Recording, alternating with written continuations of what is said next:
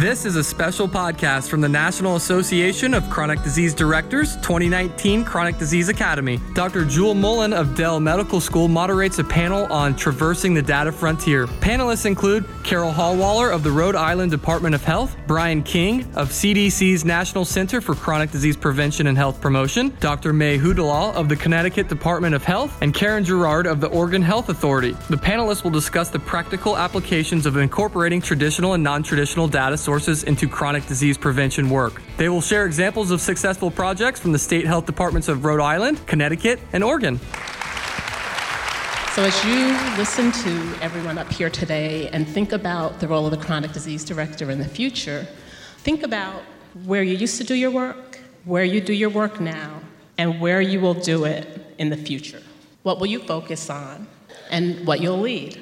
And do that with a very intentional commitment to make all of this talk about health equity central and not just what we talk about right now. Because in my view, a lot of what is at the core of public health is and ought to always remain about health equity, even at the times when people want to attach maybe a partisan meaning to it or question whether or not that's something that we can talk about in government. I took a look at what the Association of Schools and Programs of Public Health wrote in 2016 in anticipation of the election, thinking about how many of us in state government also consider that we're an aging workforce, although you all don't look that much of an aging workforce out here right now compared to when I was in state government.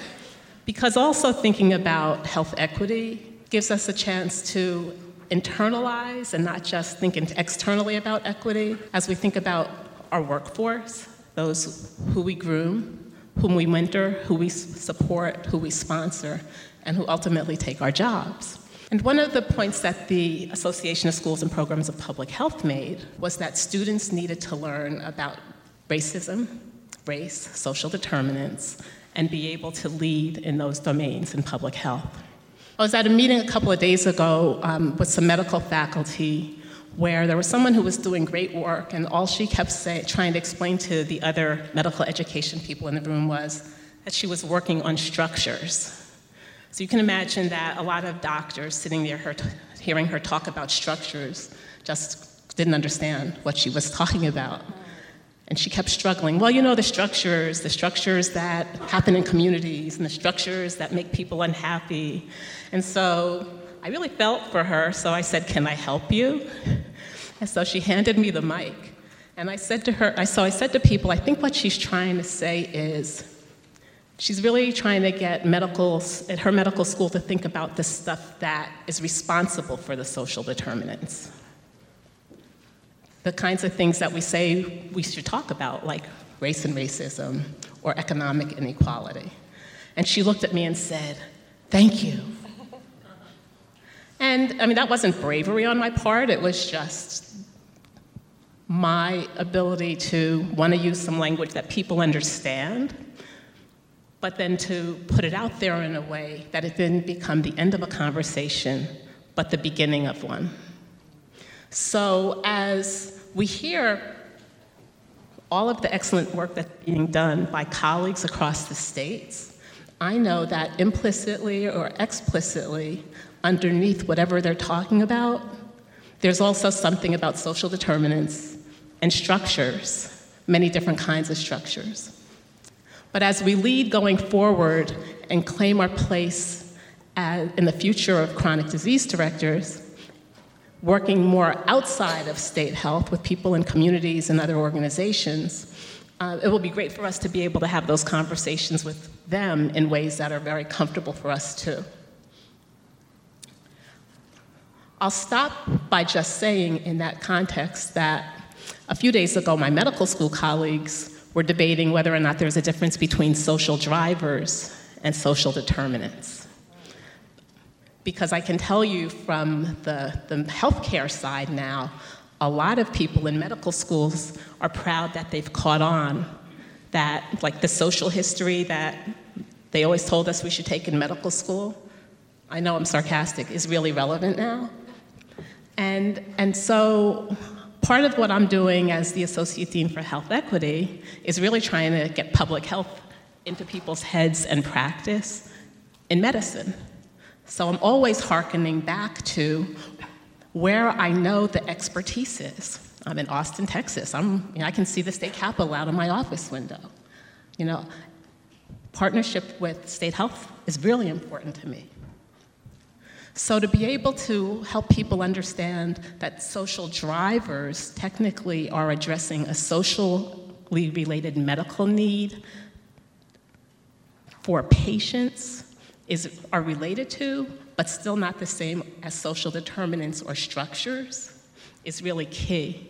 And I think it's a key point that is going to be underscored in some of what we hear today, because if we medicalize a lot of this stuff that's always going to be public health, then where we work in the future is going to be even less out of our hands. And the leadership that you all provide is showing how much it still needs to be in our hands. And knowing a lot about the work that's being done in Rhode Island, I think it's going to be great to hear you first. Go ahead and talk. So I'll stop there.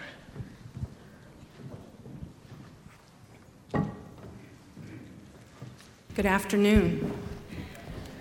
On behalf of our awesome Director of Health, Dr. Nicole Alexander Scott, who is really moving us from transactional to transformational public health and health equity, I just wanted to acknowledge her because she is such a champion and has really pushed us to think about public health, population health, and advancing health equity.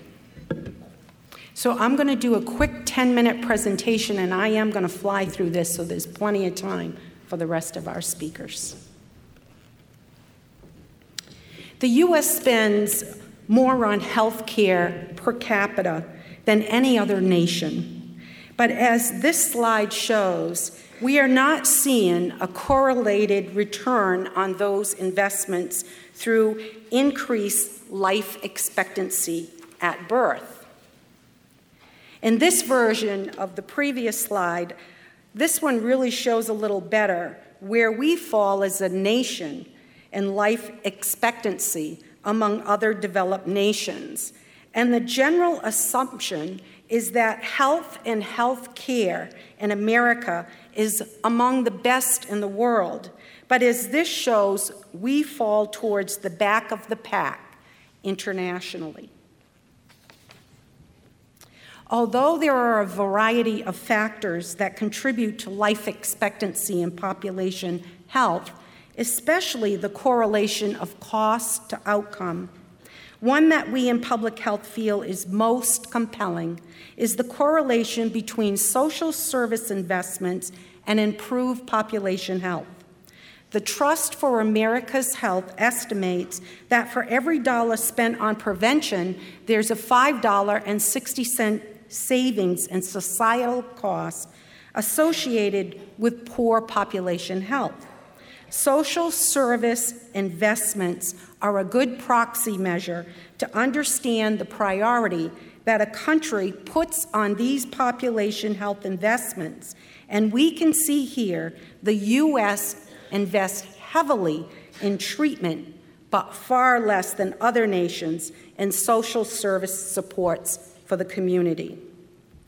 The reason that we believe there is such correlation between social services and health outcomes are the factors that determine population health outcomes: the physical environment, social and economic factors, and health behaviors. Individual decisions determine approximately 80% of population health outcomes. Clinical care only makes up 10 to 15%. So another way to think about this that I feel resonates with people outside of the world of public health is this: where does the average person spend most of their time? In the doctor's office, in the hospital? No, they spend it at home, in work, or in school. We exist outside of the clinical environment, and so do the majority of drivers of our health. So armed with this information, the Department of Health has been realigning how we do public health in Rhode Island. The 3 leading priorities of our department demonstrate this shift in strategic thinking, and core to that vision is the development of strategies to address the social determinants of health. In addition to addressing the social, economic, and environmental conditions, we aim to achieve these improvements by focusing our efforts through a health equity lens and ensuring access to quality health services, especially for the most vulnerable populations. The term social determinant of health is our public health jargon used to refer to social, environmental, and economic conditions that represent the primary drivers of the 80% of population health. The phrase and subsequent determinants are not universal across all states and systems. And although public health practitioners have for years been collecting and publishing data on the number of health conditions and concerns, there are really few systems to collect and compare the impacts on topics like housing, food access, and how they impact population health. To address this, we undertook a 2-year-plus process of engaging our partners across Rhode Island to better understand what these conditions were and what data exists to measure them. These indicators are finally confirmed, and I wanted to share this to show how we are approaching this in our state. Getting to local data is incredibly important because we didn't just want to know what's happening and to whom, but also where and why. The reason the where is so important to us goes back to our 3 leading priorities. And what we've realized over the course of the past 10 to 15 years is that place really makes a difference. And I know you've all heard this before, and so I'm going to move us along so that I can share with you what our model is. To achieve this in Rhode Island, we recognized that we were missing an essential component to take action, which was infrastructure that was reflective of the community. So when we looked at making investments to improve social, environmental, and economic conditions that drive health outcomes, we found that services and support infrastructure at the community level was driven by the funding priorities at the state and national level. Additionally, the voice of the community was more often than not a secondary consideration, which meant the services and policies being implemented were not informed by the needs of the recipient.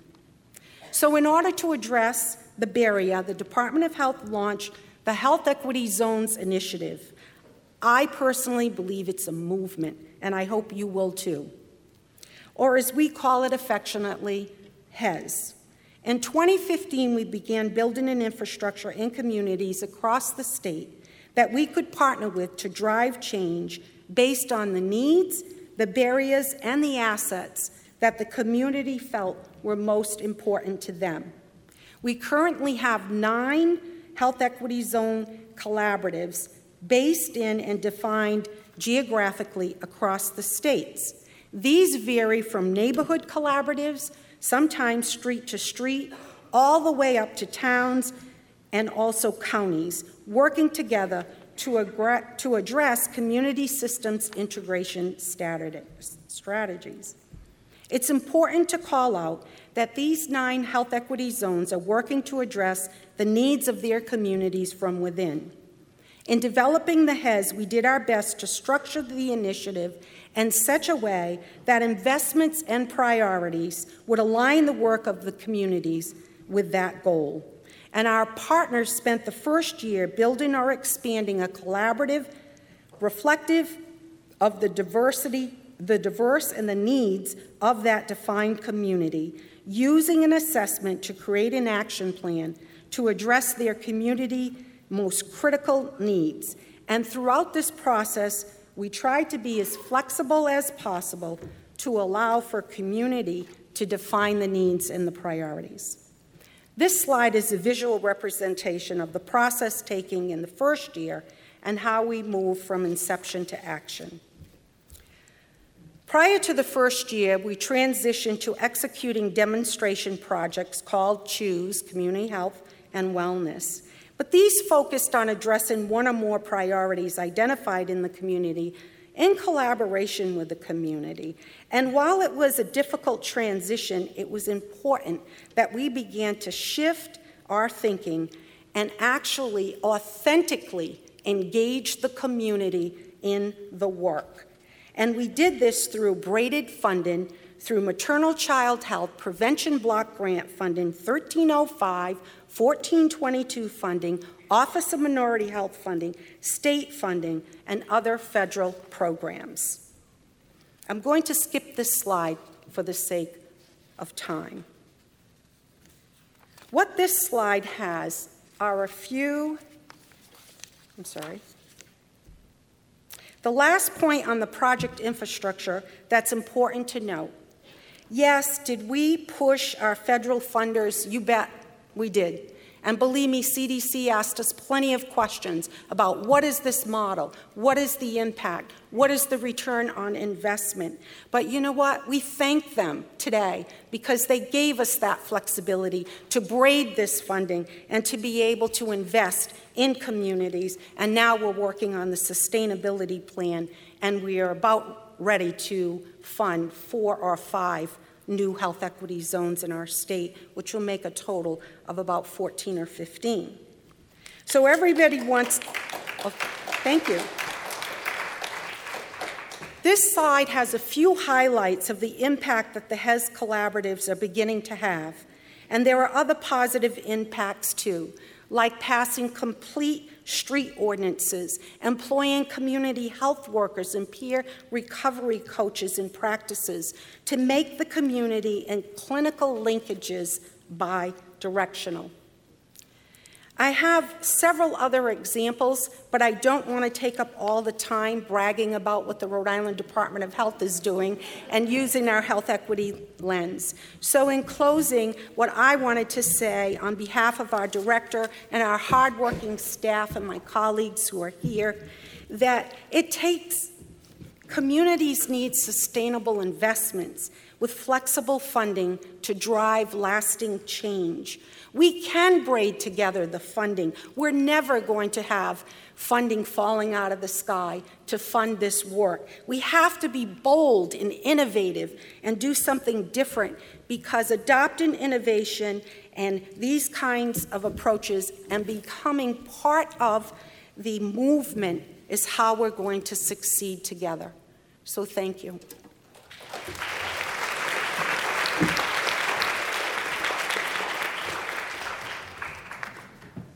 Okay, wonderful. So I am Brian King with the CDC Office on Smoking Health. I don't have a presentation, so I'm going to wing it. I'm feeling this Sally, Jesse, Raphael vibe with this full member panel, so I'm going to carry it. So I'll office preface that I don't have any prepared remarks, so these are going to be really good or really bad, but either way, you're going to be thoroughly entertained. So after hearing some of the conversation, a little bit of the conversation from the earlier session, I really want to build upon this whole health equity and data translation to practice theme. And so as we were talking about it, it kind of got me to thinking of my paternal grandmother, who, if she was still alive, she'd be pushing 115. So she lived through it all, and she was a champion of what she called human rights. And so she was a strong advocate of, she was a suffragette. She lived through the civil rights movement in the 60s, the 80s movement in terms of, sexual orientation and gender identity. And whenever these kind of new things, came to her recognition, what she would always say to me was, don't behave like you live in a cave. Times change and so must we. And so she was a champion of this fact that we're always evolving. There's always going to be this push to be innovative, to be at the cusp, to be the visionary vanguards instead of those dated dinosaurs. And so it's something that's always kept with me throughout my public health career, which it's been about 15 years. I know you look look at me and you see this wonderful skin and you think that I just must be a fetus. But yes, I've been doing this for a decade and a half, shortly after I emerged from the womb. And so, I keep this, with me as I do particularly tobacco control work. And it's been very important in recent years as we've seen the surge in e-cigarettes, and particularly the phenomenon of Jewell with the past couple of years. And so unless you've lived in a cave, to keep with that theme, I'm sure, you've heard of this issue of e-cigarettes. And it's really something that has kicked us in the pants in terms of reinforcing the importance of public health, and particularly chronic disease, being very nimble, being very visionary, and almost adopting more of a communicable disease paradigm in terms of our response to issues. And it also has implications for how we address public health policy and practice and research. And so I'm going to do a little bit of a retrospective of where we were with the e-cigarette epidemic and then where we are, and kind of how that evolved over time and got our thinking in terms of translating research to practice, but also considering this lens of health equity, because the populations that we were considering were very different from what we've traditionally seen in tobacco control. So the Cliff Notes versions here is in 2007, e-cigarettes entered the U.S. marketplace. And we didn't start to see a lot of talk about them until around 2009, 2010, and we started to put questions on our surveillance systems at the national, the state, and the local level. But I'll be the first to admit that our traditional surveillance is absolutely glacial. You will be sitting there watching the grass grow, waiting for the data come in. And e-cigarettes was a very volatile, rapid issue that really came up very quickly among kids. It wasn't until 2013 that we saw that increase in use in a single year. And we were using school-based National Youth Tobacco Survey, which is annually. And so we weren't getting that sub-annual intel in terms of what was happening. And so very early on, we realized that we had to be nimble. And we almost adopted that communicable disease paradigm of the vector agent host.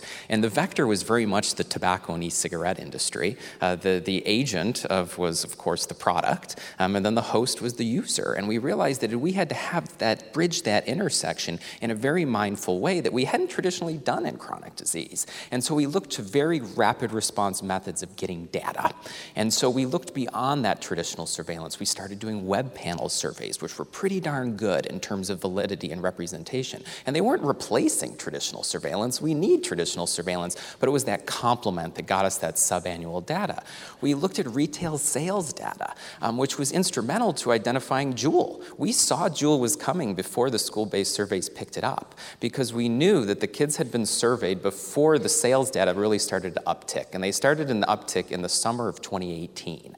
And so what we think happened was, well, we surveyed the kids in 2017, and then they went home for summer break, and they went to camp, they went on YouTube, they learned about Jewell, and then they came back the next year. And so we knew in 2018 we were going to see that skyrocketing rate, but we were well prepared because the sales data showed the uptick in Jewell sales before that, and you can get that data at the weekly level. So it was instrumental to have that rapid response intel. And we also looked to social media, we looked to big data, we looked to non-conventional mechanisms to give us that intel that we needed. And so how did that help? Well, what gets measured gets done. And so once we had the data, we could effectively leverage it for public health policy planning and practice. And that's really been the bread and butter of tobacco control for a half century. We have the luxury of over a half century of science showing us what works, and so we could build on it with this rapid data collection that could really help inform what we were doing. And we also had a lot of hurdles. And the health equity issue was really important, because if you look at the disparities for e-cigarettes, it's the complete opposite of the paradigm we had been using. The people who were using it was affluent white males. In terms of the youth demographic, it was not the demographic we were traditionally used to working with, but we used the same underlying paradigm of health equity to ensure that we broached that in a meaningful and impactful way. And so we broached in terms of informing evidence-based policy at the national, state, and local level, which was very instrumental. We weren't reinventing the wheel, we were just greasing a squeaky wheel to ensure that all key players were fully informed. And we also updated our research and surveillance, because we knew we needed that data to not only inform the work that we were doing, but also to evaluate it. And that was very key in terms of making sure that we had those different surveillance systems in place at that acute level level to inform the policies and practice that we're informing. And also, very critical was engagement of other partners. And again, it wasn't those traditional partners. We didn't want to behave like we were living in a cave. And so, it was really instrumental to look at folks outside of our traditional paradigm. And a nod to the folks in Minnesota, who immediately, when we saw these youth epidemic increases in e-cigarettes, started looking to other sectors, particularly education, knowing that this was a key leverage point if we were going to capitalize on this opportunity. And so while everyone else was focusing on the negative of we've got an epidemic of e-cigarette use, is what the Surgeon General called an epidemic, which I think is a very important thing. I always tell people that the word epidemic is the epidemiologic equivalent of the F word. You only use it when you mean it and you want impact. And so I had a very terse conversation with the Surgeon General about, now you're going to do this and we can back you up, but it's going to be very big. So we went out on the whole notion of the epidemic, but we needed to back it up in terms of partners, and it was very instrumental in terms of working very carefully to engage folks that we otherwise would not have done, and that included everyone from education to the schools to various other health organizations, keeping in mind that it's not just pediatricians, it's not just the frontline clinicians, but there's other entities that can really come to the front lines on this issue, and that's ultimately where we coalesced in terms of working on this issue and addressing it in a meaningful and an impactful way. And I think to our credit, we really focused on the positivity. And of course, you've got an epidemic, and you can say that there's something negative, but I like to reverse it to folks. And we learned a hell of a lot from this situation over the past 10 years in terms of having dialogue with people that we otherwise never would have had discourse over if e-cigarettes would not have hit the market. There were people considering tobacco control policies that otherwise would not have if e-cigarettes wouldn't have entered the market. And it also kicked us in the pants in terms of our surveillance and reevaluating, are we really doing the best that we can in terms of our surveillance and practice? We can do things quicker. We can do them more efficiently. We don't need to replace our standard surveillance, but we sure as hell can complement it in a very impactful and meaningful way.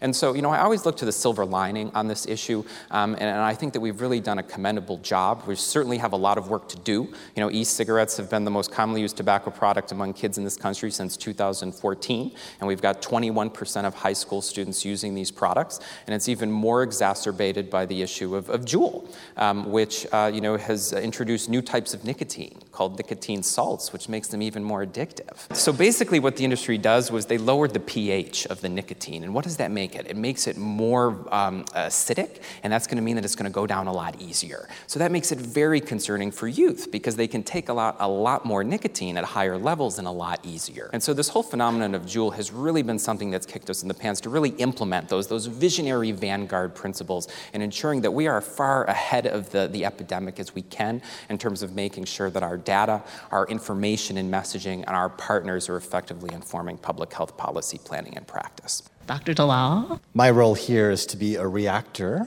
And what I wanted to do is actually react not just to what the comments we heard on this panel, but also to some of the items that we discussed in the previous panel. And before I do that, I just want to appreciate how important it is to reflect on some of the comments that were made in the earlier panel about placing this in the context of history and reflecting on how in our drive to get better and more data and how to use it appropriately, how they enter into algorithms, there's an overlay of kind of the history of racial injustice and social injustice that is part of that conversation. I'm reminded of an article I read a few months ago about how algorithms actually can inadvertently be programmed to have racial bias. So there's something that we really have to keep in mind in this drive towards the assimilation and processing of big data.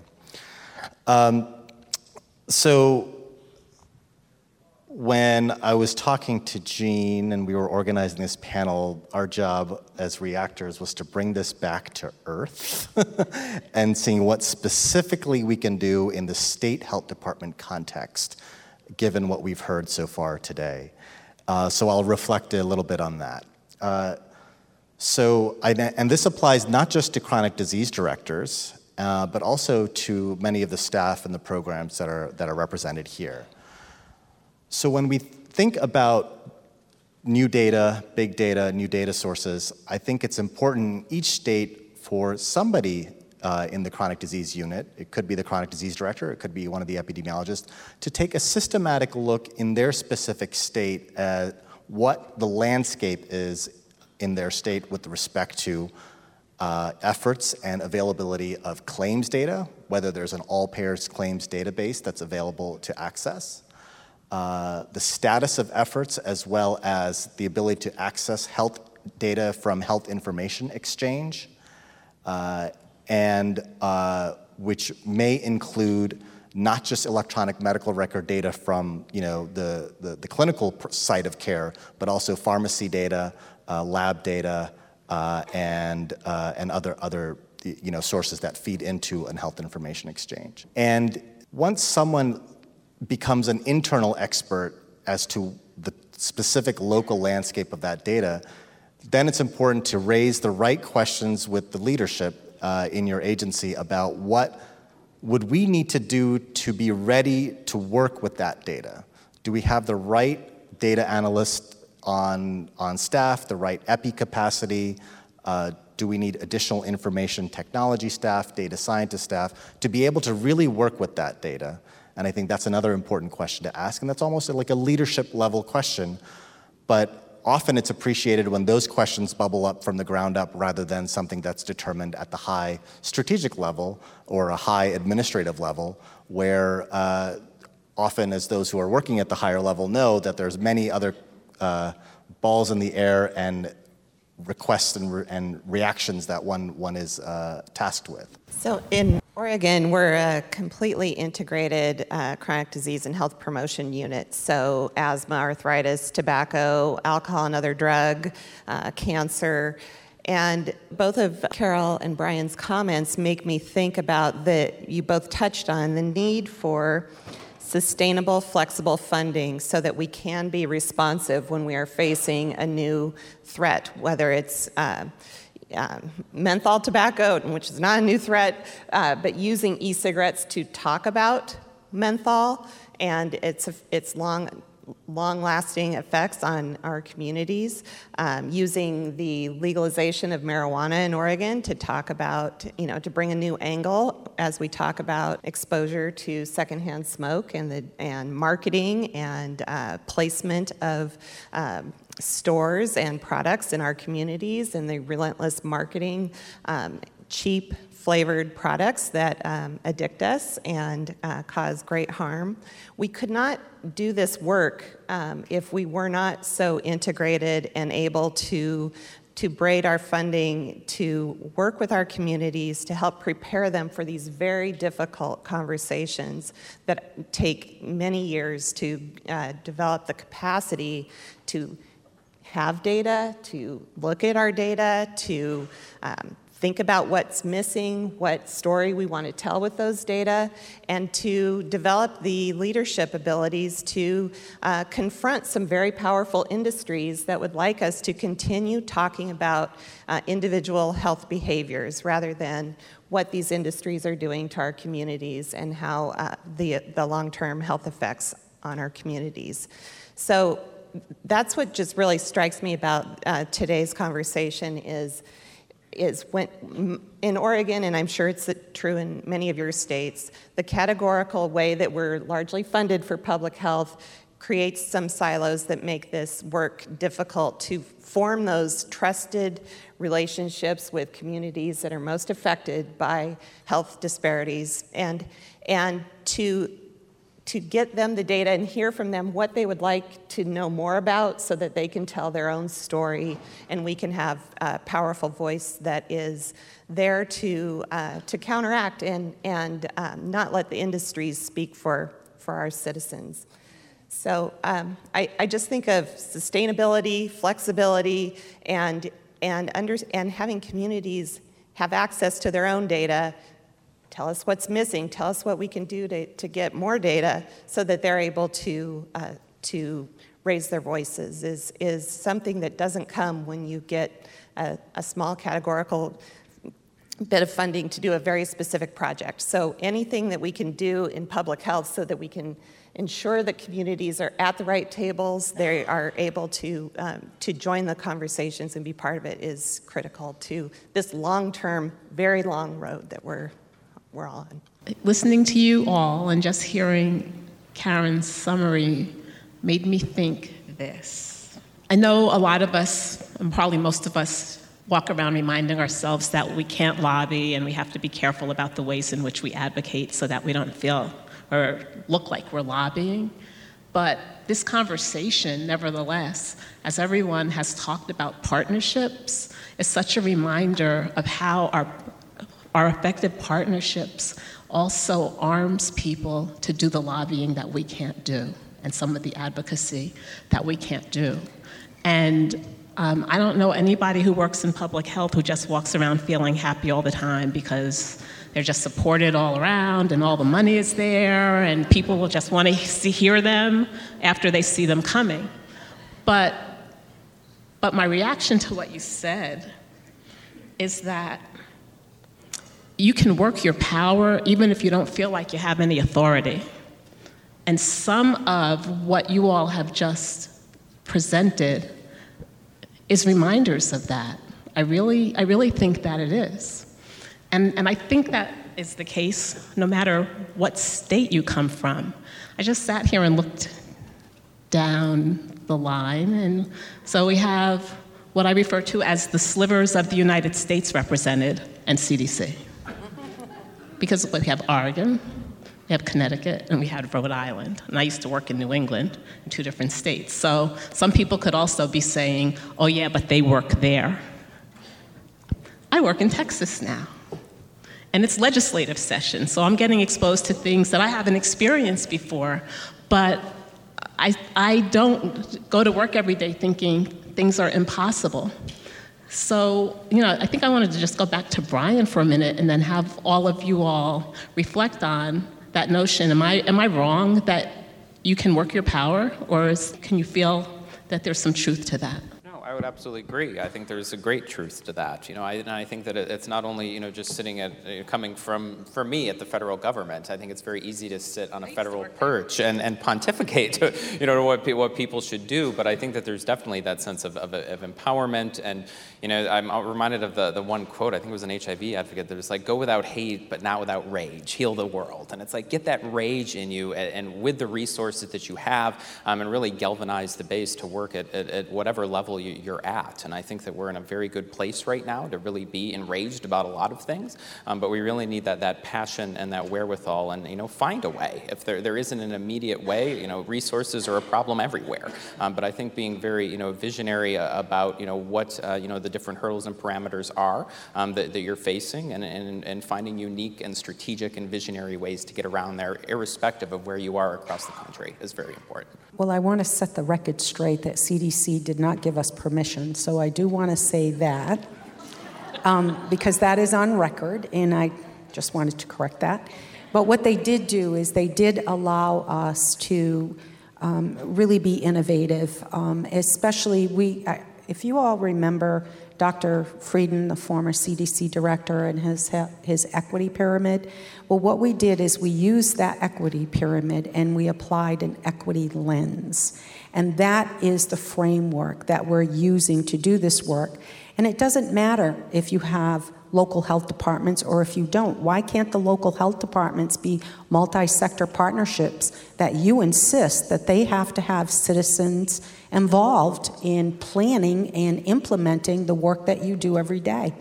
I mean, you have that power. Power is in the eyes of the beholder, as far as I'm concerned. I stood up and gave testimony before so many tobacco industry lobbyists in front of the House Financing Committee, and I was kicking myself when I was leaving there saying, why didn't I say that? Why didn't I say this? And then one of the vaping companies pulled me aside and said, can I teach you about vaping? I mean, I just want you to understand what vaping is. And I said to him, you know what, my sister tried to quit smoking by vaping. He said, oh yeah, how'd she do? I said, she died of lung cancer at the age of 43. That's power.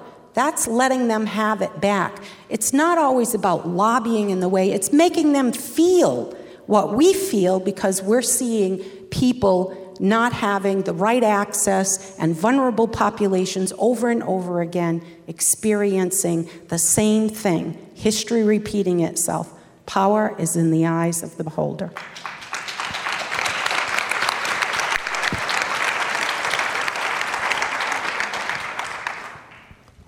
That is a powerful story because you told a story. And I think that when we are able to work with communities, have that trust, get them that information, they tell the story that no industry can, or that make it very difficult for the industry to continue having the same conversations that they're having within our state house. And the public health role is finding out what those data are, helping to get that information, to help those communities set up so that they can tell their own story. And like you said, making sure that they're part of those conversations is critical. And that is going to take a lot of time, a lot of investment, and a lot of flexibility because our priorities are not necessarily the priorities of that community at that particular time. And unfortunately, the nature of funding makes that very, very difficult relationship to enter into, and so it's necessary to have that flexibility to be able to develop that trust. I'm really pleased that in Oregon, there is a bill being considered right now to have long-term funding for what we call regional health equity coalitions. So it will be more of a sustainable, flexible source of funding so that they can continue those conversations.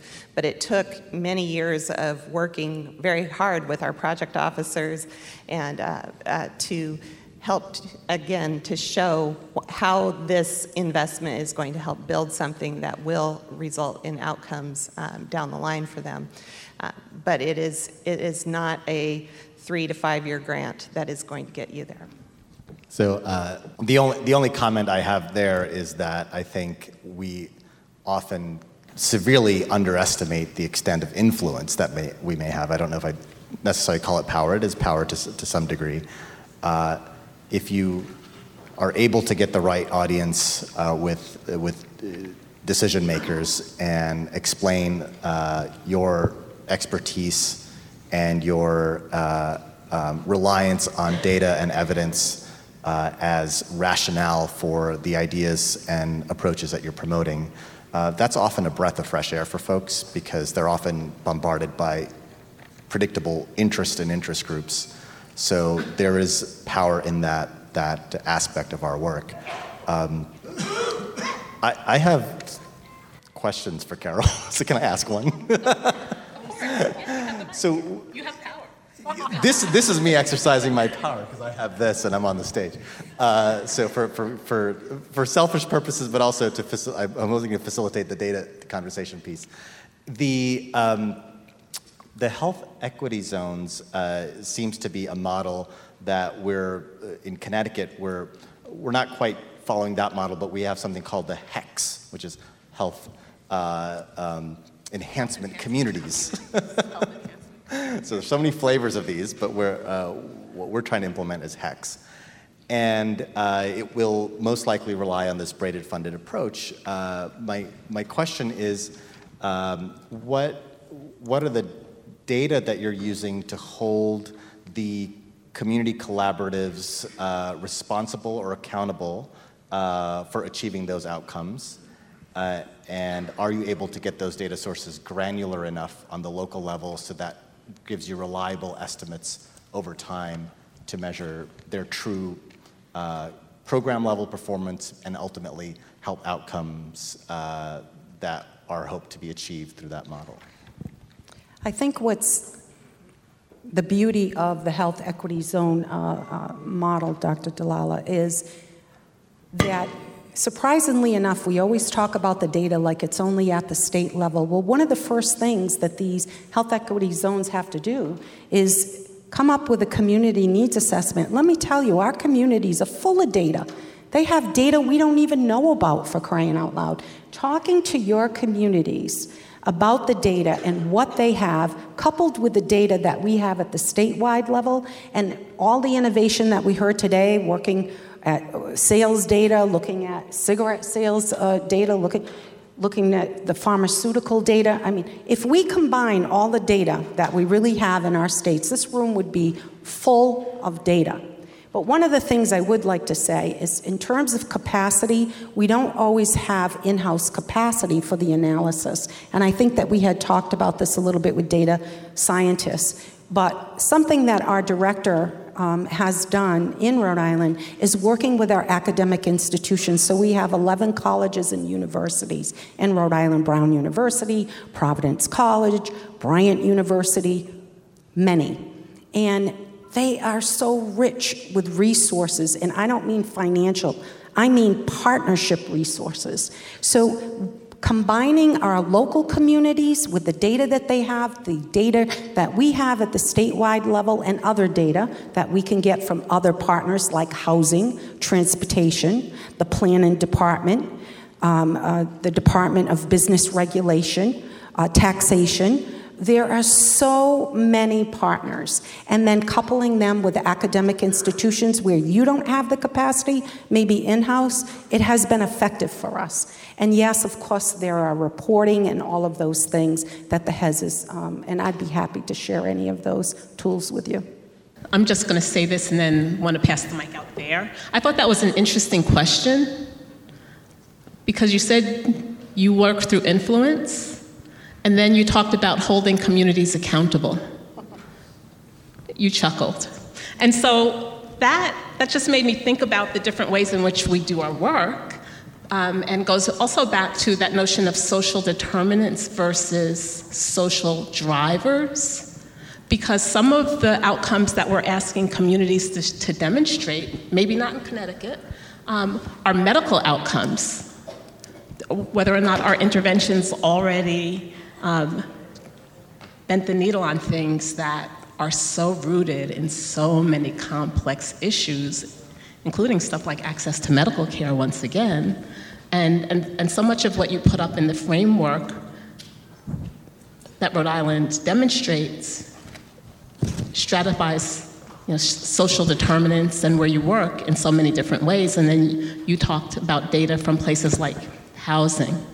So I just point that out because, once again, we all get to ask ourselves, based on what we're leading and where we get to contribute, what is it that we're really being asked to do and help, and where along the way, as we have many measures of sort of health/medical outcomes, improving community well-being is about so much more. And so much more. So even then, going back to Dr. Frieden's public health impact pyramid, looking at the difference between policy system environmental change and changing the context is another part of it. So just a comment, but a reminder for all of us that even as we get really steeped in our own work, we might lose focus on exactly what it is we're trying to do and what we're asking people to partner with us. For more podcasts like this, or for more information about the Academy, visit chronicdisease.org.